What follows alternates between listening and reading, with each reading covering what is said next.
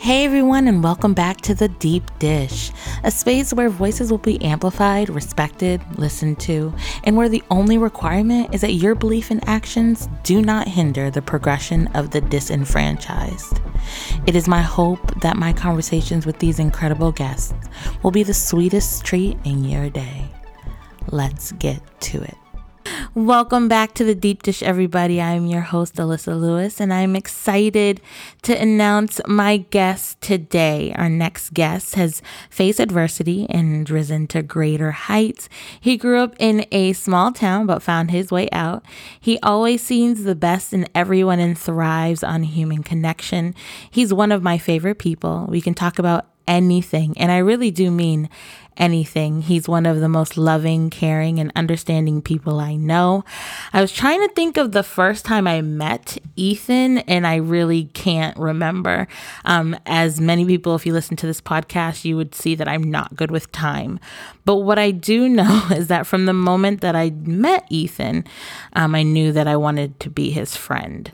So welcome, Ethan, to The Deep Dish. Hi, how are you? Good. Thank you for inviting me, of all people. You know a lot of incredible people, so I'm very honored to be here. Yeah, because you're one of the incredible people. Yeah, I was, and I love that you also listen to the podcast so that you know exactly what I'm about to ask you.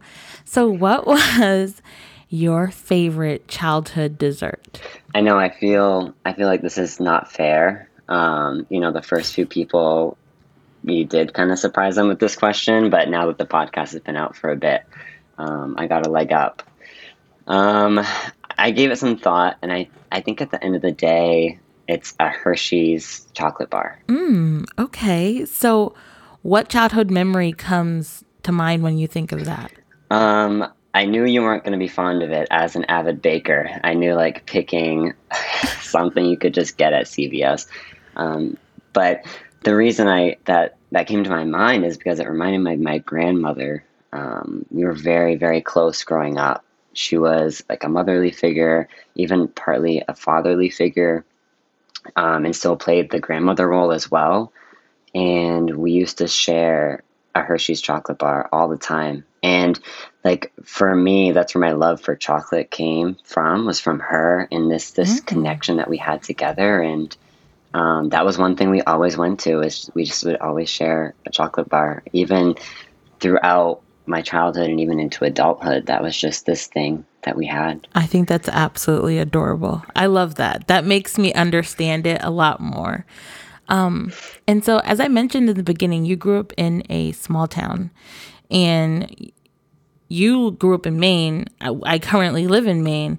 And so I know nothing about small town Maine. And I'm pretty sure a lot of people listening to this podcast don't. Oh God, it's isolating. Everything is so far away, and I think when we're children, and we think we feel this nowadays too, when you move to a new area, it feels vast, right? It feels like, where is everything? Where am I? I'm like floating in nothingness. But then as you get to know this area, you're like, oh, like this place is small. I know, I could walk anywhere. But as a child, that takes a lot longer to happen. And I think for me as a child, I just never felt like I understood that small town. Like I always, no matter, the years passed, I got older and I knew the place like the back of my hand, but it never felt like home. It still felt like I didn't understand this place. Like I'm just not supposed to be here, you Mm. know? There are a lot of reasons I felt like that, but even not even thinking about all those external forces that were telling me that I shouldn't be here. It was just this thing inside of me telling me like, this doesn't feel right. Were you targeted by your community growing up once you came out, or? Yeah, I just recently learned of a phrase, I guess, like Maine is the Confederacy of the North, I guess, is a saying that some people say. I've never heard that before. Mm. Um, but yeah, it does start to feel like, especially in rural Maine, um, I came out at an interesting time for Maine in particular. Um, Gay straight alliances were gaining momentum. Gay voices were getting louder. States had already Some had already passed gay marriage, and gay marriage was becoming a hot topic legislatively everywhere. People were starting to talk about don't ask, don't tell more. And so the heightened awareness in a way made it easier, but it also meant that so many more people were talking about who I was and who I wanted to love, um, which also adds a lot of pressure. I was very vocal when I came out. I'm one of those gay men that came out with a bang, and it happens different for everybody. And for me, it was if I'm going to do this, I'm going to do this. And that's how I pursue a lot of things in life. That hasn't changed. Um, and that was jarring for some people, my father in particular, and my community, my teachers. I immediately wanted to start a gay straight alliance. Maine was just about to start passing gay marriage soon. It was going to be voted on very shortly after I came out. So my entire town was telling me that they didn't like it. My dad wasn't happy. My community had signs on their lawns against gay marriage. So again, that external factor of you're not supposed to be here. But one thing that I really do love about you, Ethan, is that you are in turn a really great ally to the Black community. I strongly believe. There's not one conversation that you and I have that you don't in some way, shape, form tie in gay culture to Black culture. You know, really identifying this what was taken from Black culture and implemented in gay culture. What made you want to be an advocate to the Black community in that way, the LGBTQ Black community to be more specific? Oh gosh, I think it just evolved over time. Um, I think, when you face adversity, and you are part of a marginalized group, I like to think that that makes it easier for you to understand what other people may go through.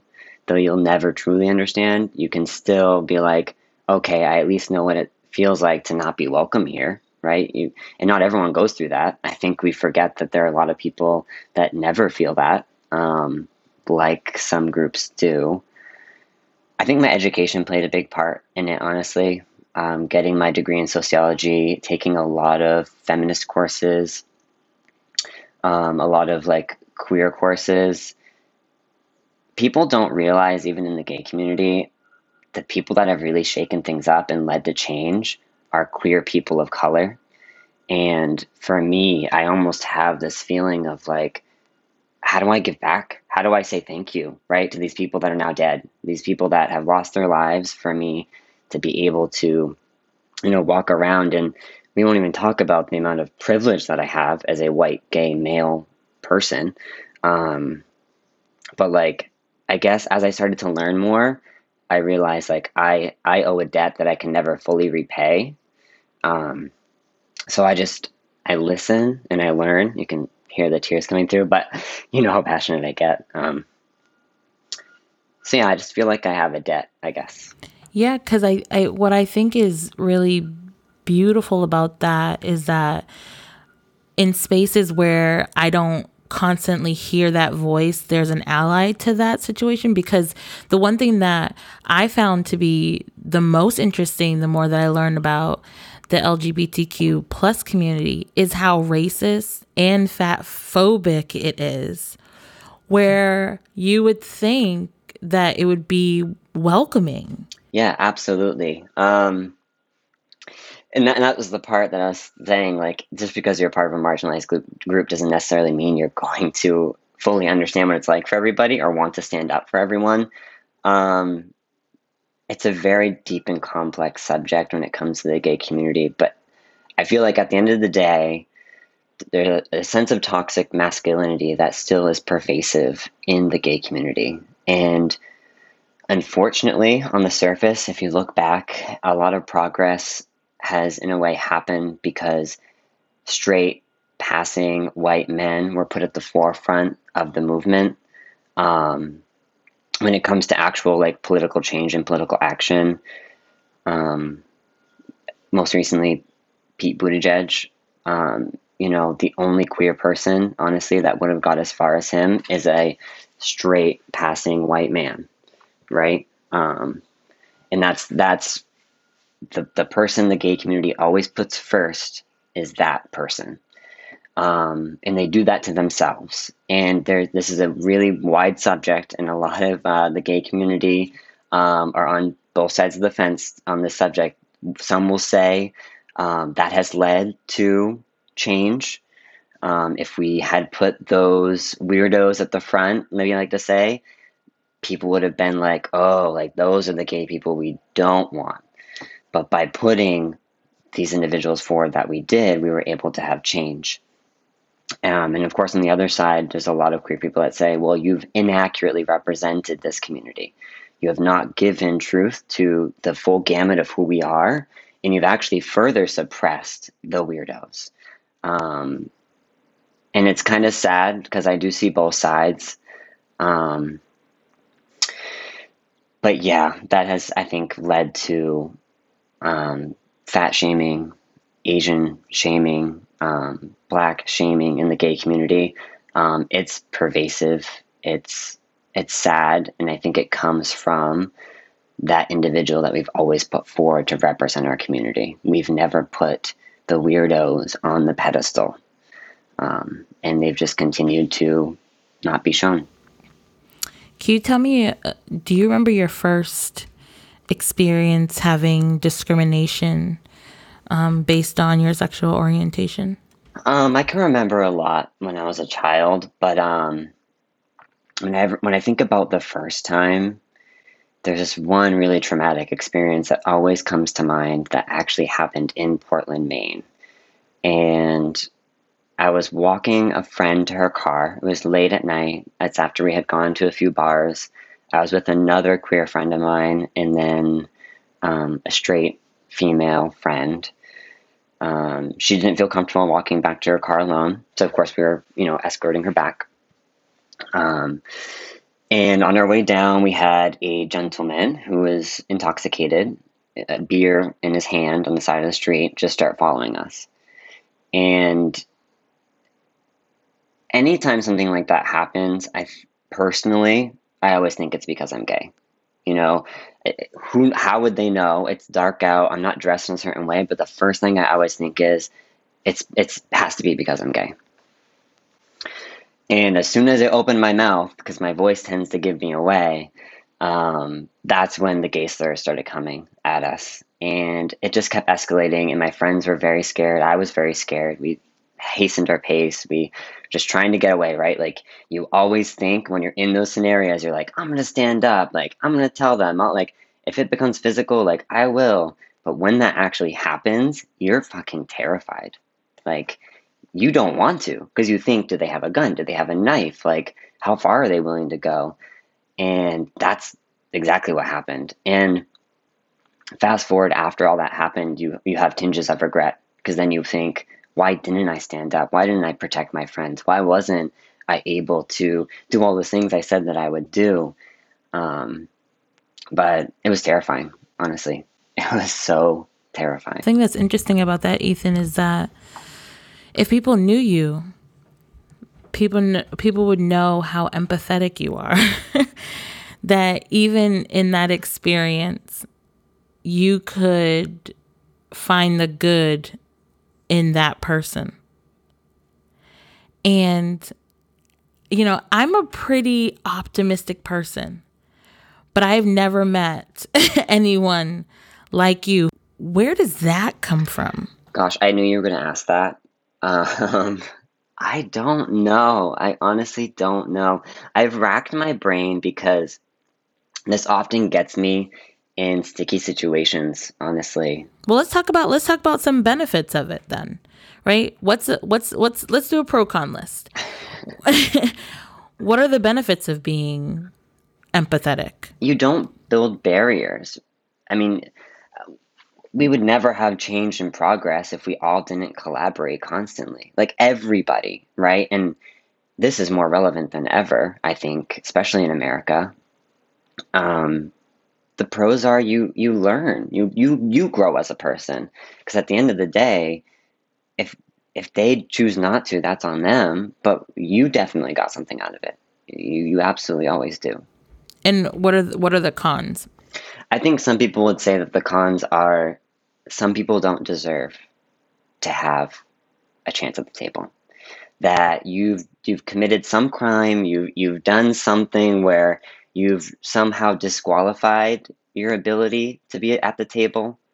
Um, you know, I think extreme stances are this, or like Hitler. Someone would say, everyone pulls the spectrum up, right? Like that's someone who, at the end of the day, no matter what, should would have been on the death penalty or death row, right? If they had been caught. Mm-hmm. And I allow that to not even be a thought in my head. I say no, no, like they shouldn't have been. They shouldn't. If they got caught, they should not be killed. Um, because then, how are we any different, right? Like, why do we have death penalties? Why do we think as soon as someone has this, and we go back to those signs on the lawns in that small town saying I can't get married. I was the first one to want to have a conversation. Tell me more why. Tell me more about why. Is it, that your religion says that that's just not okay? I respect that. That is completely fine. I believe you can have beliefs, but not necessarily impose them on others. I think there's middle ground everywhere. And that's kind of why I always lean on that empathy. So I like to also think of myself as someone who's empathetic, very empathetic.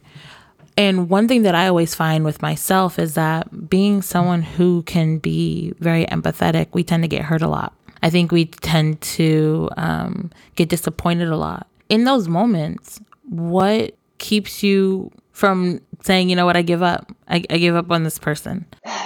I try to be a little selfish. So that's when the piece comes in where, what did I learn? What can I do differently next time? I also think I do, it's almost flawed because I do get hurt a lot. And I think that's a really good point.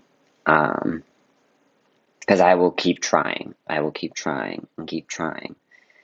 And, there are times that I do stop, unfortunately. I think of my mother in particular. That was a conscious choice I made to stop.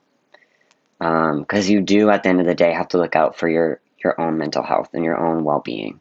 And there is a point, I believe, where you do have to stop. And it's not that you're giving up on that individual. I think there's a way for you to say, okay, I've done what I can. We've had conversations. I've looked at all the ways that I could help and listen and understand. And I think this is where we step away for now. And we can always come back to it. But I think this is when we just say, you know what, we need to step away. That's always an important piece. I think that part that you still always leave it open, right? Because for me, if I'm closing the door is closed. Like you really de-escalate and really do a really good job of playing advocate to both people. And one of my favorite stories, and I'm going to ask you about what pushed this. So what I love about me and Ethan's friendship is I'm a Christian and Ethan is a non-believer.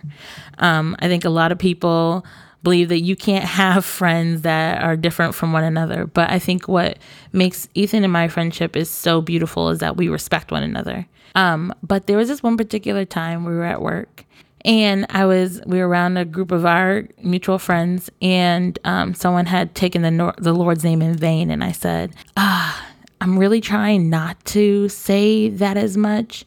Can we not do that around? Can you not use it around me? And one of our friends was like, no, this is a part of my language. And of course I got upset. And then I kind of, thankfully I was leaving work. But later on that day, that mutual friend had called me and we discussed and they apologized. And it's because I later found out that Ethan had discussed how this is no different than someone telling you, or telling them that they don't want them to use a slur against them. As someone who's not a believer, what made you stand up for me? I mean, first and foremost, you're a friend of mine, so I would never want a friend of mine to be hurt. And I could clearly tell like that was something that really affected you. And to me, it just seems so silly that someone using a word, just a word, you could make them up, you could just make another word, um, seemed more important than someone's feelings. Um, and I don't know, that just kind of got to me, because I think I'm all for free speech, but at the end of the day, if something that you say can hurt someone, why use it? Like, I guess that I was just kind of baffled that, like, it's such a simple request. Like, just please don't say that, and you can't do that. I don't know. I was just, I remember that very vividly. I remember that going down. I was almost confused. I was like, this seems like such a simple thing, like for myself, I identify as queer, and some people do not like that word. Same with faggot. That's a popular word for a lot of older men, gay men. But a lot of younger men don't like that word because it has been used negatively. Um, and in the queer community, we do have to navigate that space of words and how they make people feel because they can be triggering. Um, and if someone asks you, please don't use that word, I find it offensive or it hurts me, don't use it. It's so easy to just not use it so you don't hurt someone. I don't know why that's like so hard for people. It's almost like they just want to hurt people. They love the power that a word can give them. It's easy. You can yield this weapon so easily. They can run around saying this word knowing that it's going to affect someone so much. And maybe it's the power that they get from that. I don't know. But yeah. Ethan, if you had something that you could teach everybody, you could teach everybody in the world, what would you teach them and why? I would just want to teach everyone that caring for someone is easy. Like, I wish I could just teach a class on how to care, like in every form of caring. And when we're talking about empathy, I mean, when someone gets mad and throws a coffee in your face, how do you show empathy and caring to them still? Because it's so easy to care. Like if someone does something to you, you know, it's so restorative. A kid comes over, TPs your tree or eggs your car, and you get a chance to sit down with them and just say, I care about you and I hope that you still have a productive and hopeful life. That would go a long way for that child. Instead of calling the cops, getting them in jail, like pressing charges, right? Like it's actually easier to just care. But in the Bible, right, it talks about if your if your brother slaps you, you're supposed to turn the other cheek. You don't hear that outside of religion much, and I wonder why. Yeah, and I think that's why, like as an atheist, there are so many principles in every religion that I love, and I've co-opted for myself. And that's why I love people that are religion or find some type of faith, because there's so much wisdom in so many different scriptures. And I don't know why that's not talked about more. I think that's a really good point, Alyssa. Um, it's not easy, that's for sure. I think at the end of the day, that's probably what it is. It's not easy because I think, the first thing in my class would be it's not going to be easy. And I think it'd be fun to start the class off with maybe something more toned down than throwing coffee in all the students' faces. But, it could be taking a screw out of the chair so it falls apart or, putting something stinky on their pencils, like something that, as soon as it happens to you, you think someone did this to me and see what their reaction is. Do they internalize it? Are they just embarrassed so they try to play off like it didn't happen? Or are they just overtly angry and want to lash out and start to deep dive into why were those reactions? Why was that your reaction to that? Why? And really just to dissect how we react when bad things happen to us. I know that there are times where it can feel like you're wearing the weight of the world, really. So what do you do to decompress? Yeah, that's a good question. I will say this is a skill I learned over time, and I'm sure other empathetic people feel it as well. And that's a good way to put it. It's really like this big weighted blanket, or even like this backpack that you keep just stuffing things into, and it gets heavier and heavier and heavier. And what used to happen to me is it would get so heavy, I would just drop it all. And that's a disservice to everyone involved because you've invested all of this time, and then all of a sudden you're saying, nope, I can't do it anymore, you know? And I retreat. That used to be exactly what it was. I would just retreat and hide. I would go off of all of my social media. I would stop texting people. I would just cut ties completely and almost take that backpack and just dump it into the trash can. And once it was empty, I'd come back into the world and be like, okay, everyone tell me your problems. I'll solve them all again, until the backpack is full again. I've learned to say no. I think that's really what happened. This is something I learned from a good friend of mine is, it's a waste of their time and your time if you're not available to take that on right now. And it's okay to say, I can't do this right now. I can't be that person that you need me to be. And that's not because I don't care about you. Remember that you're not the only resource that someone has. And yeah, you got to learn to say no. You got to know when you can take something on. And I've gotten better at this over time.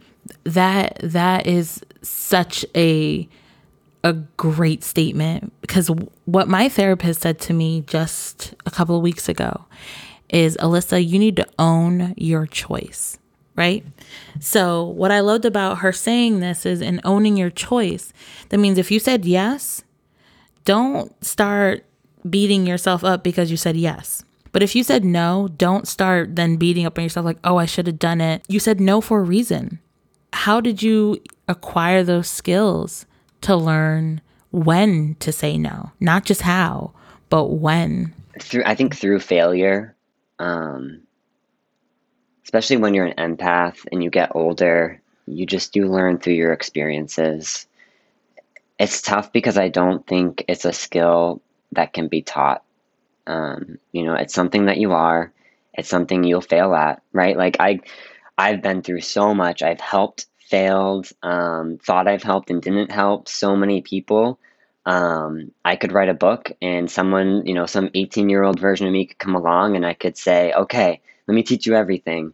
I wouldn't have enough time and it wouldn't matter.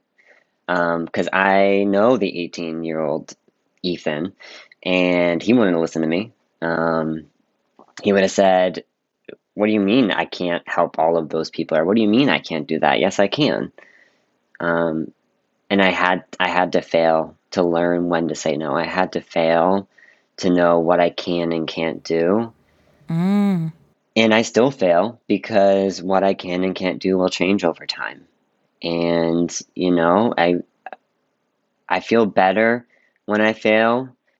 And, I think the important piece, and we've talked a lot about this, is just not hurting others.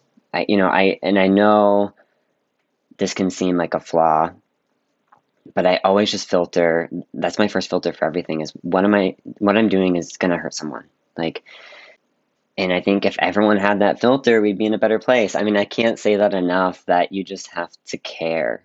Because people feel that. Because when you say no, and you're saying no because you want to help them and you just can't do it right now, that goes a long way. Instead of just saying no or trying something because you feel bad saying no, it goes a long way. You said that you had to acquire those skills by failing. So Ethan, what's a life lesson that you had to learn the hard way? There's still so many that I'm learning. I don't know how to put this, but you don't have to go all in to show someone that you care. I think sometimes especially when I was younger, I almost loved too hard. And I'm not talking just like partners, I'm talking friends as well. What is that saying? The flame that burns too hot burns half as long or something.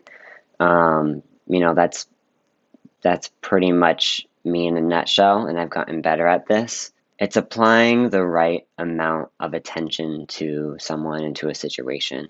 I know it seems cryptic, but advice that I can give from my own failures would be give what you can give, and don't think that by giving more, which you really aren't, you're just acting like you are.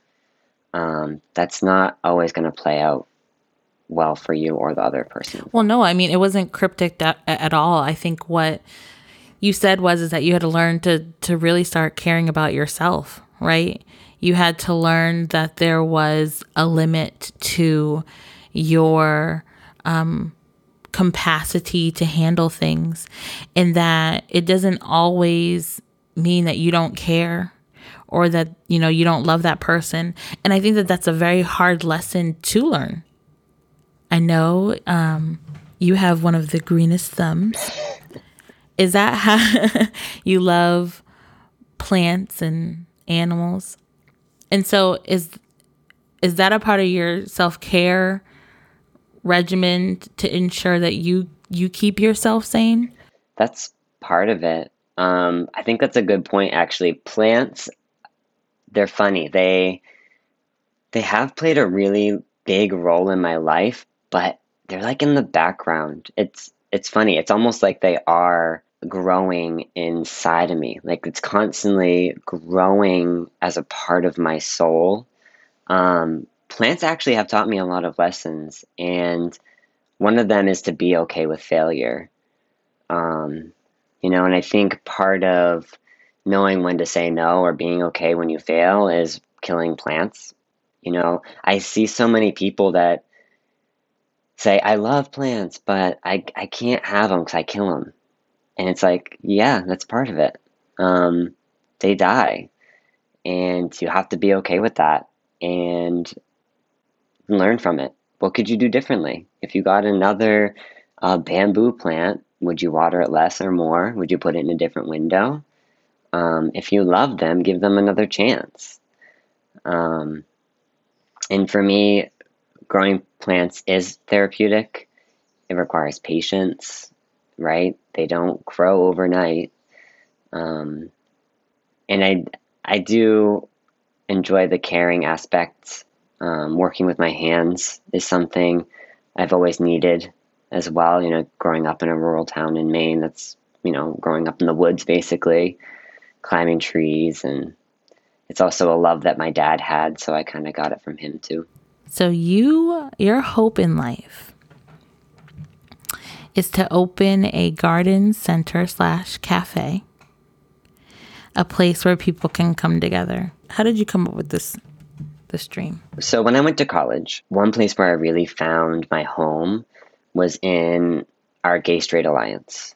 So a lot of colleges have these safe spaces, right? There's often one for like immigrants. There's always the Gay Straight Alliance. There's one for women. So different groups can come just to this space and be there together. You do literally anything, study together. It's just a space when you join a college, those are my people. That's where I feel welcome. That was my first foray into a community space. I felt at home. I felt at ease. Then came cafes. So Bard in particular in Portland, shout out to them. A lot of the employees that worked there were queer, so there was still that aspect of feeling welcome. But again, still that community space. You could sit there alone, but still feel part of something. You can see people on their first dates, people in job interviews, people on their lunch breaks. It was just this community hub, and you got that big billboard, which has like every flyer from a poor missing dog to job openings to a concert that's coming next week. And then also speakers that would come, someone's going to be here next Friday talking about urban planning or something, like I've found a home in these spaces. I like to be alone. A lot of people don't realize this about me. I really like just being alone. But to me, I still have to be around people. It's really weird. I can't sit home alone, but I like to be alone where things are happening. Like I like to be at a cafe by myself because I've got people. I can be more productive when people are around, especially if I don't know them. And then combining my love of plants. If you live in Portland, you know if you want to buy a plant or you need soil or you need a pot, there's nowhere to go. If you don't have a car, you don't have access to urban gardening. If you just want to grow some tomatoes on your porch, it's very difficult, especially if you want to support a local business and not go to Amazon. So I always thought that this urban garden center cafe would just really spark this sense of community and would provide a space for so many people to feel welcome and feel loved and embraced, not just by each other and their peers, but the plants themselves. In a city, you really lose that connection to nature. And I just always thought how perfect it would be to walk into this community space that felt like an urban jungle for your first date or to learn something new about a plant that you want to grow in your space. Um, I picture it in my head and it just looks perfect. The look on your face says that it sounds perfect. I mean, you light up when you talk about it, but you also light up when you talk about your community. So, what do you love about your community? I love how accepting they are, and when I think about my community, I think about when I first met them, and that's kind of like that's the goal. If I had this space, it makes me think about like the 16 or 14-year-old me. You know, like all of those young weirdos and that just need a space. Like that's what I would want it to be. I would want it to be that for them. I would want them to have a space that they stepped into and they can start to discover themselves. Because I discovered who I was through my queer alliance. That's when I got to meet different people that I've never met before and people that were like me but also weren't like me. And that's what I love about my community is they're diverse, they're different, they're accepting. Like at the end of the day, the true queer community is pretty freaking cool. Like they're so diverse. Like I mean like everything. They are deaf, they are black, they don't speak English, they're different heights, like they're everything. Like the queer community is freaking diverse and they're gorgeous and they accept everyone. What do you wish people who target and discriminate and are prejudiced against the LGBTQ plus community, what do you wish they knew? I wish they knew how similar they were to us. You know, a lot of that comes from fear. You know, fear that they might enjoy a little anal play. Fear that that attraction they have to their male friend is actually attraction. You know, we're all way more alike than we like to think. And I wish they would just choose to have a conversation, talk to someone that made them uncomfortable. Because at the end of that conversation, I guarantee they'll find at least one thing in common. What impact do you want to leave on this world, Ethan? That's a hard one. I think often the easy answer is having kids. You know, if you have kids, you can instill some positive traits and hopefully they keep that legacy going on. I don't think I'll end up having kids. Of course, it might happen. So for me, I'd love to at least impact one young person in a positive way. And it could be the smallest way. I don't have big ambitions. You know, I think this is where my atheist comes in, like the true atheist side of me comes in, where it's like, I'm going to die and I'm just going to turn to dust and no one's ever going to remember the name Ethan Masselli. And I'm okay with that. But deep down, I would love to kind of be on that deathbed and think back to at least one kid that I came in contact with that was either on the precipice of giving up, or just didn't know who they were, and I was that one that came along and showed them love and kindness and acceptance and saved their life in one way or another, that would be all the fulfillment I would need in a lifetime. You are such a great advocate. I can't stress that enough. Not just only for your community, but my community, so many other communities. You push yourself to read different literature, to just always remain in the know and unafraid to ask questions. And so I wonder what that young Ethan that was in that small town where people did not understand him and where he didn't feel like he belonged, if you could go back in time to give that Ethan a message, what would you say? I would tell him that he does belong, because I feel like I missed out on so much, feeling like I didn't belong, because all I did was spend my time trying to get away. That's all I did. As soon as I could drive, it was how far away can I drive? Who can I meet outside of this town? And at that time, it was the height of iPhones and Grindr and, all those dating apps in their infancy. And it was just, how do I get away? And I wish I could just tell them to, there are people around you that do love you and accept you. You have friends. School can still be fun. You can still have fun at high school. God, it's the only thing I wish I could change. I wish I could go back, because I really feel like I could enjoy it. I know we started this conversation with me saying being in a small town means not feeling like you belong. But knowing what I know now, I really feel like I really could have enjoyed it.